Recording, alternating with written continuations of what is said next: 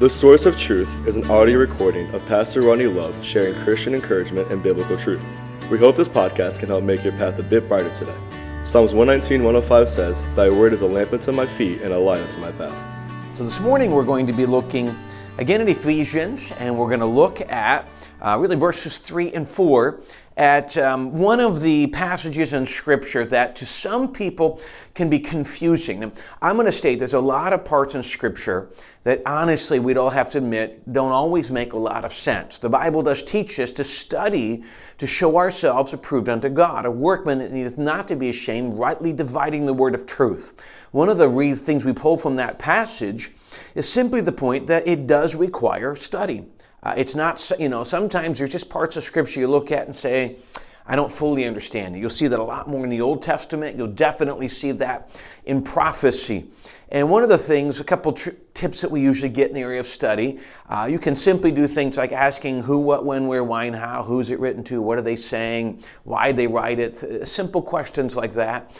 You can look at the context. You can look at who in general it's speaking to. And so a lot of the things, if we can just take a few minutes and ask those questions, can help us to be able to navigate. But every once in a while we hit a passage that really you can read that passage and listen to 7 different preachers preach on that passage, and you're going to get 3 or 4 strong, prominent, different views. And this is one of those. It deals with this idea of what we call election or predestination. And it answers the question, does God choose who can be saved and who can be not? And only His chosen can be saved, and then everyone else is just predestined to hell. And when you read certain passages of Scripture, it looks like that. So what happens is those who don't believe in this election or predestination where God has chosen certain people, you have no choice, you have to be saved, and everyone else is just destined to hell. If we don't believe that, which I do not, but we don't, we run to passages like we're going to see today, the idea of election, and sometimes we're a little nervous to talk about it. Well, today, I think personally, if we just look at it and take a few minutes to evaluate it, I think it's a lot easier to understand. Let me tell you one thing I do believe. I really do believe this, that many times in Scripture, especially if you're looking, depending on who you're listening to preach, many times in Scripture, we come to the Bible with an opinion we already have. Right? In election, I believe, someone would say, I believe election is this. So then we come to the book of Ephesians and we say, well, obviously it has to mean this. And we say that based upon our opinion of what we had before we got to the Bible. And so let's read the 2 verses we're going to look at today, and I will give you my opinion or my belief of what's being interpreted. I'll try to use other Scripture. One of the things that's always necessary in biblical interpretation is always to remember, how does this passage fit with the rest of the Bible? In 2 Timothy 3, Paul told Timothy, all Scripture is given by inspiration of God. All Scripture is given, and we believe that every word is inspired by God through the Holy Spirit to the people who wrote it. God being the author, the human authors being the writers. I also believe that the Word of God is preserved. Not one jot or tittle shall pass till all the law be fulfilled. So I believe it's preserved, which means the inspired word that God gave the Apostle Paul 2,000 years ago has been preserved, so we know we have God's Word in front of us today. We can know that. So having those 2 things stated, I want us to evaluate these 2 verses, and then I'll finish with why I believe election's a wonderful thing. Verse number 3, Paul says this, "Blessed be the God and Father of our Lord Jesus Christ, who has blessed us with all spiritual blessings in heavenly places in Christ, according as He has chosen us in Him before the foundation of the world, that we should be holy and without blame before Him in love." So according as He has chosen us before Him, chosen us in Him before the foundation of the world. So what we do is we look at it and we say, well, obviously God has chosen certain people to be saved and chosen certain people not to be saved, and obviously that's what it comes down to. And what they do is they hold heavily to what we call the sovereignty of God, where God is very particular and He's going to pick and choose. Now, can I encourage you that I strongly hold to what we call the sovereignty of God. I believe the Bible simply teaches a man cannot be saved except the Father draw him. I don't believe that we can just say, you know what, when I'm ready to come to God, then I'll come to God. I believe that God works in our heart. And granted, I think He's long-suffering. I think some people, He'll work in our heart for most of our lives. But at some point, God may say, no. I mean, we may wait. If I'm 20 and I'm going to wait till I'm 80, who's to say I'll live till I'm 80? So I think we've got to be careful not to become arrogant in this thing. But I believe it requires the conviction of the Holy Spirit. I don't just come to God on my own time. It is the conviction of the Holy Spirit. But I do believe something that makes the idea of God forcing or choosing people can't be saved tricky.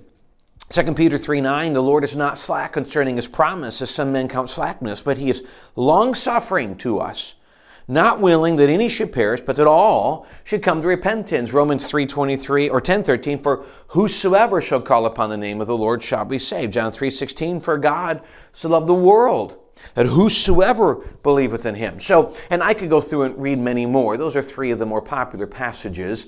And those passages reference the idea that God has stated in Scripture that anybody who comes to him can be saved. Now, this is where I say comes the battle.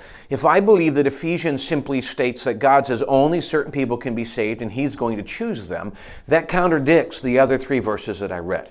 You can't do that in Scripture, because if one verse contradicts another verse, and frankly, we become to pick and choose what we're going to believe, and frankly, biblical interpretation becomes my opinion. And that's what a lot of people want. They want to be able to interpret Scripture through their preconceived opinion, and they say anybody who disagrees with them is just not knowledgeable enough. Well, let's look at the verse, and let's find out what some things we can learn from it. Verse 4, according as he, it's talking about God, hath chosen us in him before the foundation of the world. Well, we see before the foundation of the world, before we were ever born. And that's where people say, he's pick and choose who's going to live and die or go to heaven or not. But here's a phrase I want us to see. According as he's chosen us in him. Now, one of the things that we look at is in him. Who's he referencing? There's other passages spoken of in him. And what is many times we referencing in him? And that would be Christians. And when you put Christians together, who's he referencing? The church. He's chosen the church. Remember, he's speaking to the church, to the book, to the church in Ephesus. And in many references of Scripture, when this is brought out, he's speaking of the called out assembly, the unique group of people. Here's what I believe can happen. The Lord is not slack that whoever calls on Jesus shall be saved. And they get saved and they become part of the body of Christ. They get saved and become part of the body of Christ through their decision, through God's calling, through their decision. And then they become part of that elected body, the body of Christ, the church. That's the group. I don't think he has chosen just me and that person can't be saved. He's chosen the church to be the unique body of Christ in today, and then we can choose to become part of that. Here's the point. You can't just say, I'm just going to believe whatever I want and get to heaven. That's just not how it works. I must believe what God says. I must be part of his body. I must be part of his chosen, and his chosen is the local church that follows him. Not just any church, the church that follows Christ. And that's truly what I believe we can see here. Now, when we look at this, I believe what we can see in this, here's where comes the answer. You look at things like, well, then what does it mean, predestination, election? Here's what I believe. I believe that God does not pick and choose who can be saved and who cannot be saved. I think that's not a force. I think he knows who's going to be saved. He says, we have been predestined. Other passages talk about being predestined into him. Through his foreknowledge, the Bible teaches us. And so simply what he's saying is, before the foundation of the world, God in his sovereignty knew in our generation who will accept Jesus as their Savior and who will not. And then so those who he knows will accept him. He's not forcing it, he just knows. He predestines a perfect will. He brings sanctification. He's got a plan for those who will accept. So there's a knowledge in him because of his sovereignty that states who will get saved. And so he has a predestined perfect will. That's beautiful, by the way. God knows if you're going to call upon him, and he has a very particular plan for you. It fits your gifts, it fits your personality, it fits your strengths and weaknesses, where he wants to use you amazingly for his perfect will. And so he's chosen the church, and then he predestines and he makes a plan for those who choose to become part of that church. And he's got an absolutely amazing plan to make us what he desires us to be and to use us in complete fulfillment. That's how much he loves us. And that's where these terms come. Election, I believe, is the church. We can come into it, which fits other scripture. We can choose to come in.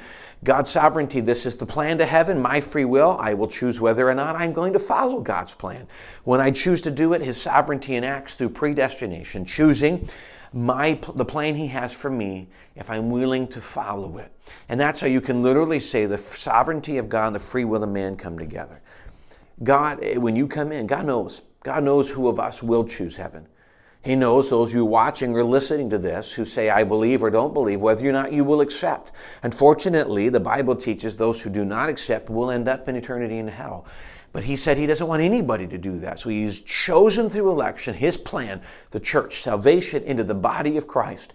I have a choice whether I will or will not enter into His chosen plan.